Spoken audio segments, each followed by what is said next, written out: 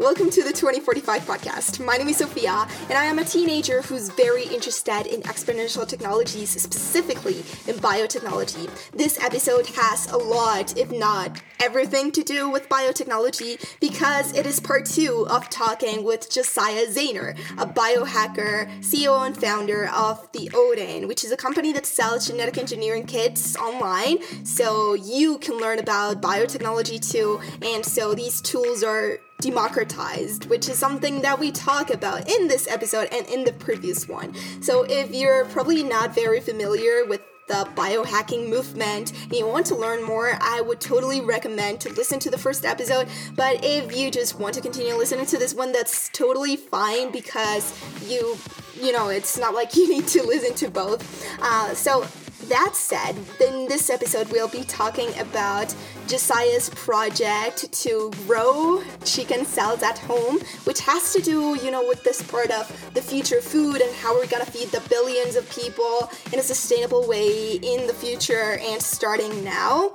And also, how to innovate doing all of these things, how to do things differently and the mindsets that doing that involves, just not taking ideas for granted, even if they've been done for years in the scientific community or in other places. We'll also dive into some of the regulations that biohacking and genetic engineering have today, and probably what can be done to just make progress in the area of biotechnology. And finally, also some projects that Josiah created with machine learning, which of course has some very interesting applications in biotechnology. So I guess that's a little bit of an overview. I really hope that in this episode you get to learn something new, you get some new perspectives on what it means to engineer biology, what the future of biotechnology holds, and who knows, maybe you can get inspired to get started in the world of biotechnology, genetic engineering, synthetic biology, and life sciences as a whole. So let's get started.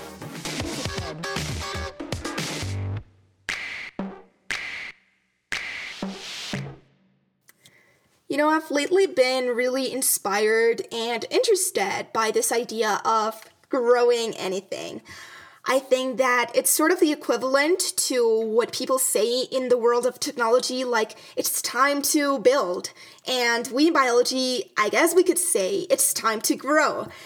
And, as you say, people in the future are probably gonna look back to 2020 and say, whoa, Josiah Zayner, that guy created a coronavirus vaccine at home in 2020, like that's crazy. And now I want to focus on another of your projects, which also is, of course, related to biotechnology, and it is culturing chicken cells at home. Now, the interesting thing about this is that you didn't use CO2, and people had thought for probably decades, years, that it was necessary, and you suddenly said, well, it's not. You can have successful results without it. So my question is not related to the technical aspect of it because I'm not an expert, but rather, what is your thought process in order to do things differently, to innovate and disrupt? No, so traditionally scientists grow cells, human cells, animal cells, whatever, in an incubator, and they use CO2, and CO2 helps buffer the media. I think the important thing is when you're doing an experiment is to learn it from first principles, or when you're doing anything. So I like to try, eventually I'll go to an expert or talk to an expert and get insight into stuff. But I like to start out just messing around with stuff on my own, right? Whatever it is. If it's learning to play the violin or cooking or whatever, I like to mess around with stuff on my own and fail because then I know what the limits are, right?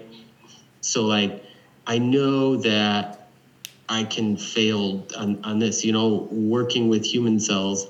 I've learned what the limits are of working outside, a lab that has a sterile hood and CO2 and all types of stuff like that, because I've killed my cells a bunch of times, a bunch of times. And now I know. And you don't really get that unless you're doing it by yourself and learning kind of from first principle how it works. But when you're learning from first principle, it also allows you to question and test everything, right? Because you're just like, wait, why do people do things like that? Why do people do it that way? Yeah. Why don't they do it this way? Right? This way seems a lot easier.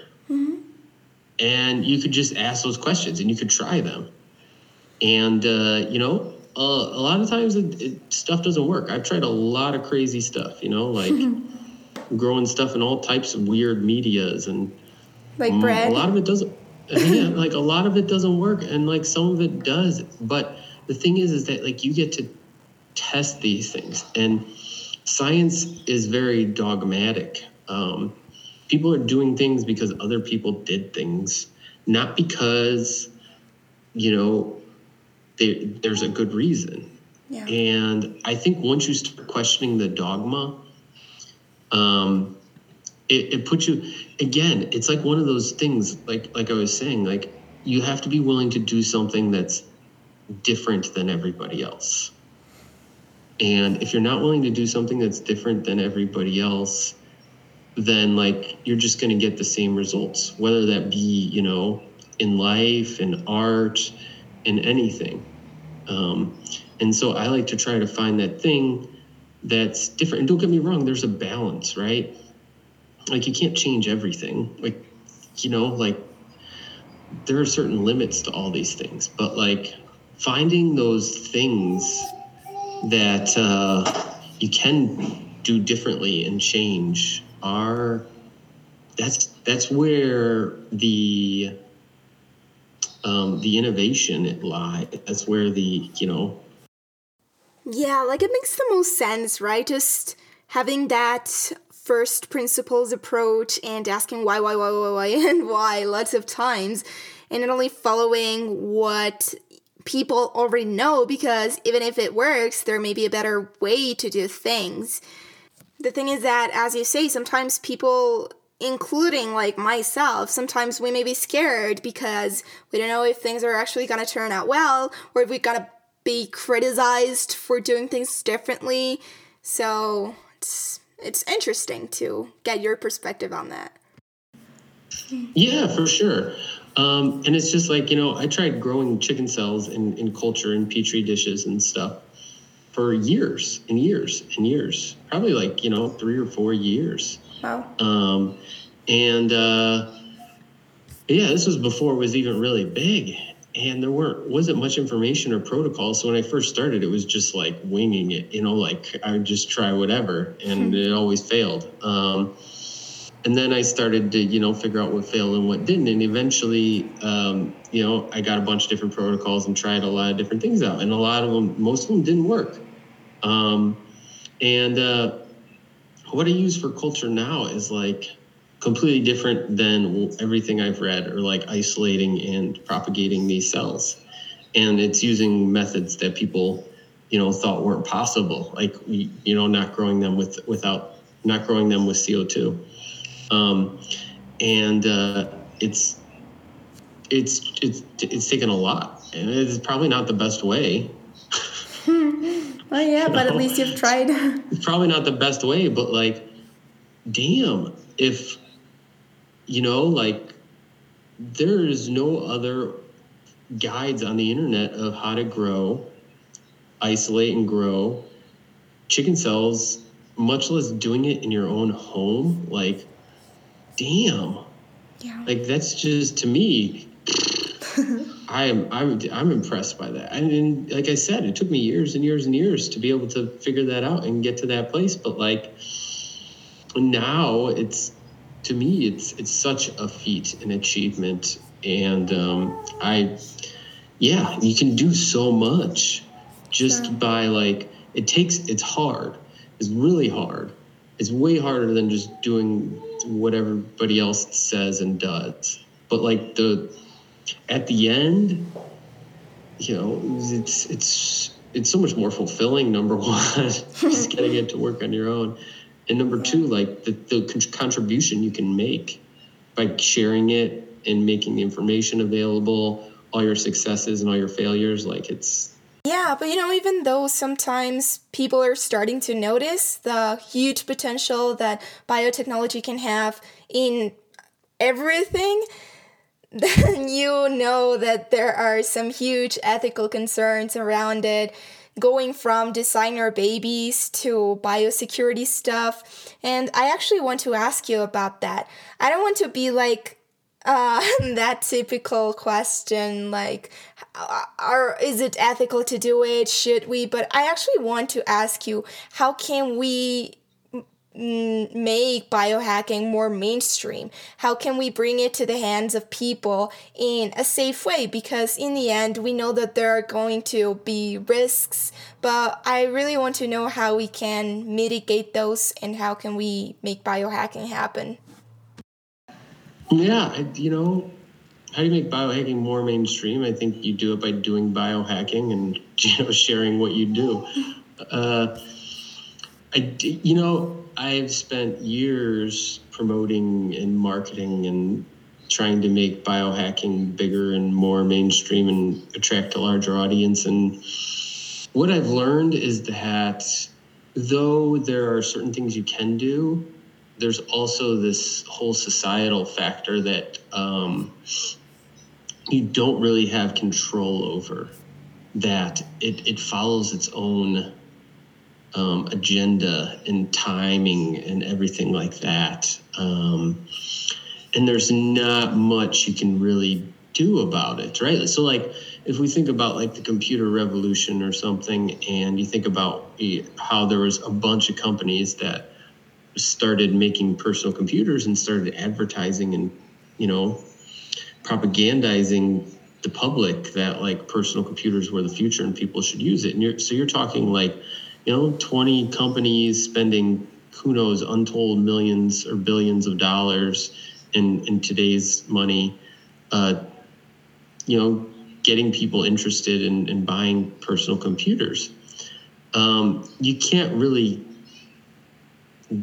do that on purpose. It's not something I can't go and convince 20 people to start 20 companies that eventually have enough money to advertise on a large scale. Like, it's not something that I have control over. And so I've learned to kind of do my part, like try to promote biohacking in a positive way and when I can, but also understand that regardless,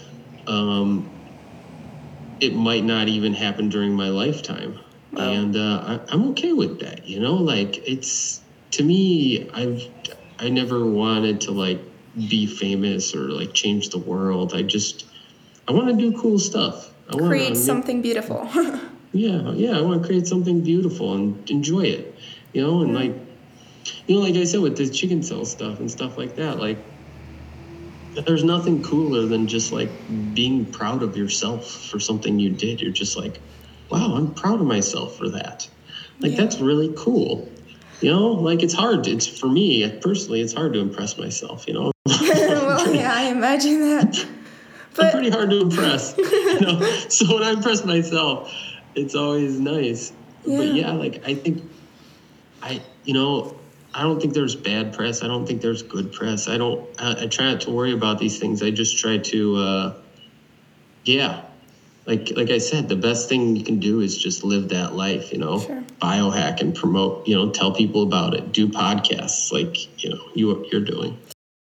If you had the power to change anything in the political and legal aspect of biotechnology, if you told politicians and they listened and they changed it, what would it be? I'm not very regulatory savvy, government control savvy person. I'm a very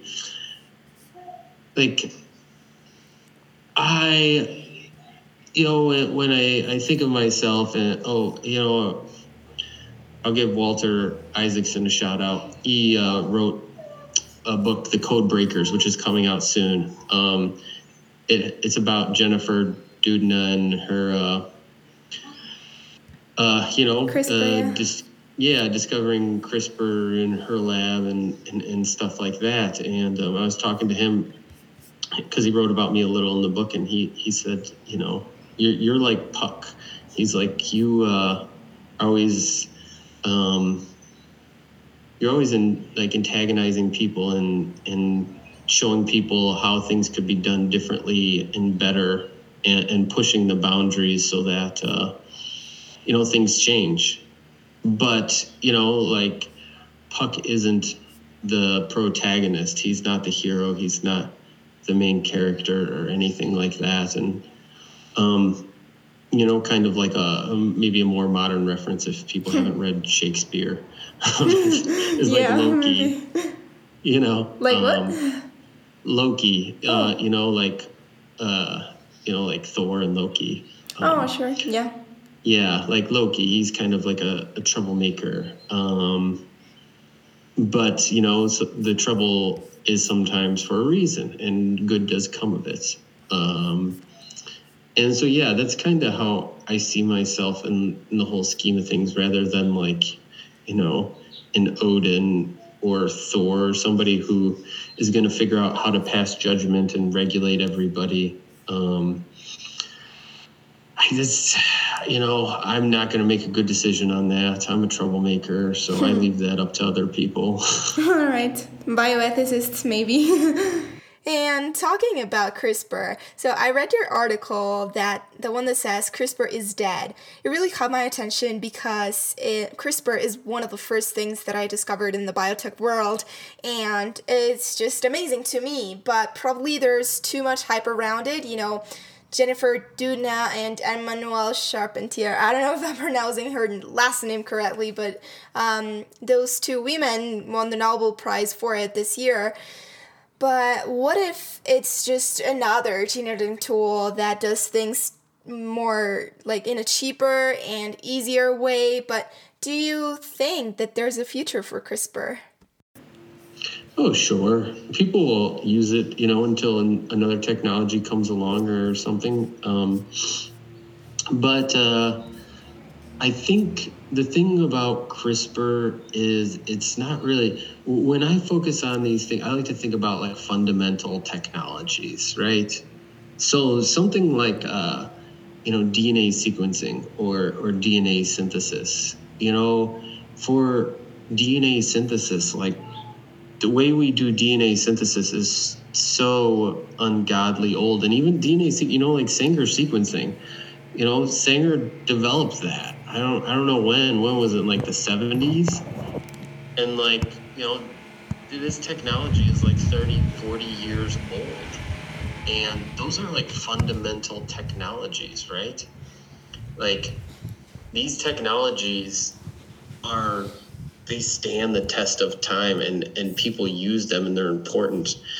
And things like CRISPR, while it's being used, and I'm sure it will be used, it's not a technology that I think will necessarily stand the test of time, because it's just a trick, right? It's just a trick to do gene editing. And obviously it's not perfect, right? So there's going to be a better one that comes along. Eventually somebody's going to discover or make a better, easier way to do gene editing, and we'll all forget about CRISPR. So to me, it's realizing that it's just a trick that works well and that, everybody uses, but it's still just a trick. And not enough people investing in fundamental technologies or making that information available. Maybe these, companies, like I said, like Ginkgo or other places, have built these amazing fundamental technologies that they're just not telling anybody about. But we still use the same, you want to make DNA or something, people still use fucking DH5 alpha bacteria or something, right? That has like one mutation in it, and it's still the same thing that people have been using for 40 years. Like, come on. Like, you're telling me we can't make anything better in 40 years? Same with like expressing proteins in bacteria, I'm sure, don't get me wrong, some companies have their own custom strains, but like majority of people use like BL21 bacteria that just has like 2 mutations in it. Like, and like, with gene therapy and stuff like that, everybody uses the CMV promoter, early, these DNA elements that like have been around for 30, nobody's tried to make, or at least I've seen no use of synthetic stuff. Like there's so many areas in like the realm of fundamental technologies that nobody's working on because they're not exciting. Like nobody's going to write about how like you made a new synthetic promoter that makes gene therapy 1,000 times more viable. Like nobody's going to write a story about that. You're not going to win a Nobel Prize for that, but it'll affect, fundamentally the course of gene therapy.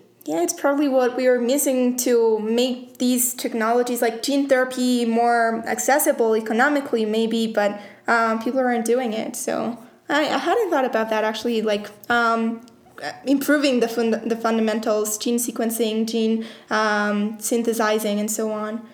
Yeah. Yeah. No, I mean, yeah, fundamental. It's just like. And, don't get me wrong, there are people and companies out there that are working on some of this stuff for sure. It's just that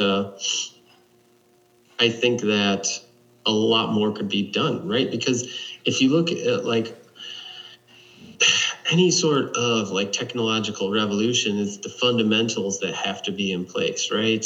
It doesn't matter what it is, like the fundamentals have to be there so that the technology is extremely useful to everybody. And you can't publish a paper on it. It really doesn't exist in synthetic biology, biotechnology, and it really needs to. I mean, even me, I blame myself also. I haven't worked on a lot of this stuff, though I've thought a lot about it, but I haven't. Yeah, and I don't know if this has to do with the fundamentals, but I also heard about a project that you were doing to replace agar with bread, and that really blew my mind. Like, I hadn't heard about anything alike before, and it sounded very intuitive and just very different. Yeah. Well, I mean, you have to understand, like, science wasn't built for people, right? So when you like, it's so funny because like you have like a cell phone or something like that, and you could give like a cell phone to a little kid or like a monkey, and they'll figure out how to use it in like 5 or 10 minutes, right? Because it's just like there's certain things that are intuitive about it. Maybe Android. I don't know about Apple. No, I'm joking. I don't know. But like it was designed with the intent to be intuitive and useful, and that's why like we can all use computers so amazingly. And even though the majority of people have no idea how a computer works, no idea how any of it works, how the internet or anything works. Yeah. Right? It's just because intuitive. People have built the technology around it being intuitive for people.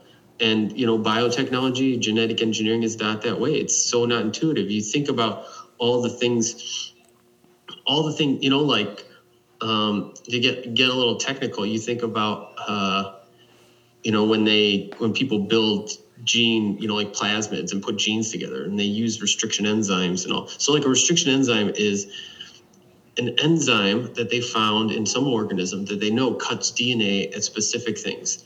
And companies then go out and find hundreds or thousands of these things so people can cut DNA at specific places, but not at all places, just at specific places that these enzymes cut. So somebody went and documented and cataloged all these things. Now that seems like the most disturbing thing I've ever heard of. Like, this is really the best thing we could do is just like have 100 different enzymes to try to put DNA together. Like, whoa. Yeah, and even with like BioBricks, they continue working with that principle of restriction enzymes, right? Yeah, nobody uses BioBricks. Well, right? yeah. Like, it's like, that's true. I mean, iGEM, but like nobody else in the world uses BioBricks. You get a plasmid from any company or any lab. There's like, nobody uses those restriction sites. So it's just like it's a failed. The problem with things like BioBricks is if it doesn't have like, a large penetration, if everybody's not using it, then like it doesn't work. And that's the problem. It's still like a bad fix. It's like a kludge. Like you imagine if like you had, every time you wanted to run a different computer program or something, you had to buy this piece of hardware or software to make it work on your computer or something, right? That's what it's like. Can you imagine that, right? You want to run your internet browser, you got to buy something for it to work. You want to run, your Skype, you got to buy something for it to work, or Microsoft Excel or Word. Like, no, like computers are general, they work under a lot of different circumstances. That was one of the major breakthroughs that people figured out. Like, let's make computers generalized computing systems instead of having to have a different computer for every single program we want to run. And that's kind of where biology is right now. Like, people are trying to develop programs for every single thing that they want to do. And it's so ugly. I mean, to me, I even in something as simple as the logistical operations of DNA editing, like, to me, it's ugly. It can be so much more beautiful. Like, we can make it so much more simple, but nobody's working. There's a lot of these things that just like, yeah, it's just working on the principles, the basic technologies, but sometimes there aren't enough people working on it. But, now to just wrap up, I want to ask you two last questions. And the first one has to do with the project that you did, I believe it was in Berkeley, to reverse engineer people's DNA from their picture. That, I don't know if I understand the technology well, but if I do, then it's totally mind-blowing. Yeah, so I do a lot of art, or like, where I like try to take a concept that I think is futuristic or something and implement it in some way in the real world so that it actually like kind of works. And, people have been taking DNA and recreating people's pictures and faces and stuff like that. And so I just thought, like, can't we do the reverse? Like, can't we take somebody's face and picture and try to recreate the DNA from it? That's really weird and scary and crazy, to think about that with your picture. One day somebody might be able to recreate your DNA. Wow. That sounds amazing. That was kind of the idea. And there are some very easy, obviously we don't know enough about DNA to make it 100%, but there are some very easy things that you can figure out that we know to a large extent, especially in terms of like eye color, hair color, skin color. There are genes and, single nucleotide polymorphisms in these genes that we can map a lot of this stuff to. It's interesting, right? For me, at least, to delve into ideas that are a little more futuristic. Yeah. We might not completely be able to implement them, but that doesn't mean we can't work on them. I like to say that, like, if nobody's working on building a time machine, we're never going to have one, right? Sure. Like, somebody's got to work on it, or else you're never going to have one. Like, never. You got to work on crazy ideas. You got to do crazy things, interesting things, different things. Even if you can't quite complete it yet, even if it's not quite possible to fully realize, because eventually it might be, it will be. So yeah, I like to work on some projects like that. Yeah, and that idea of reverse engineering DNA with a person's picture sounds really great.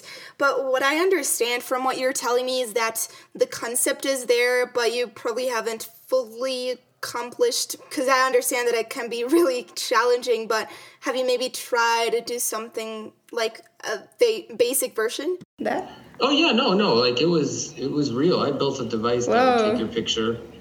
You walk into like a booth and it would like use computer vision to like,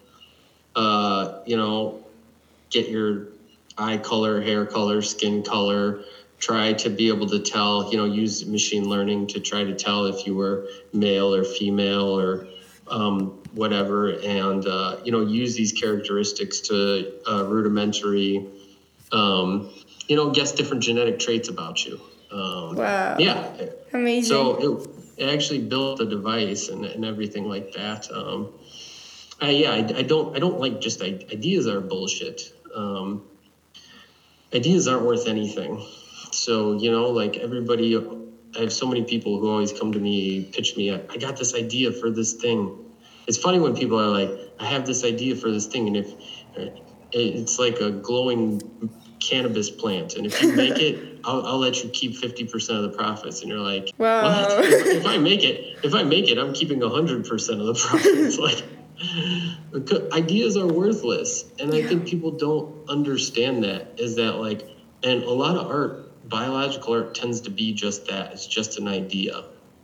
Look, I imagine this weird thing in the future, and like, this is what it would look like. And it's like, anybody could spend enough time thinking, and they'll come up with some crazy ass thing. It's like actually implementing that in some way that I think makes it real and significant and stuff like that.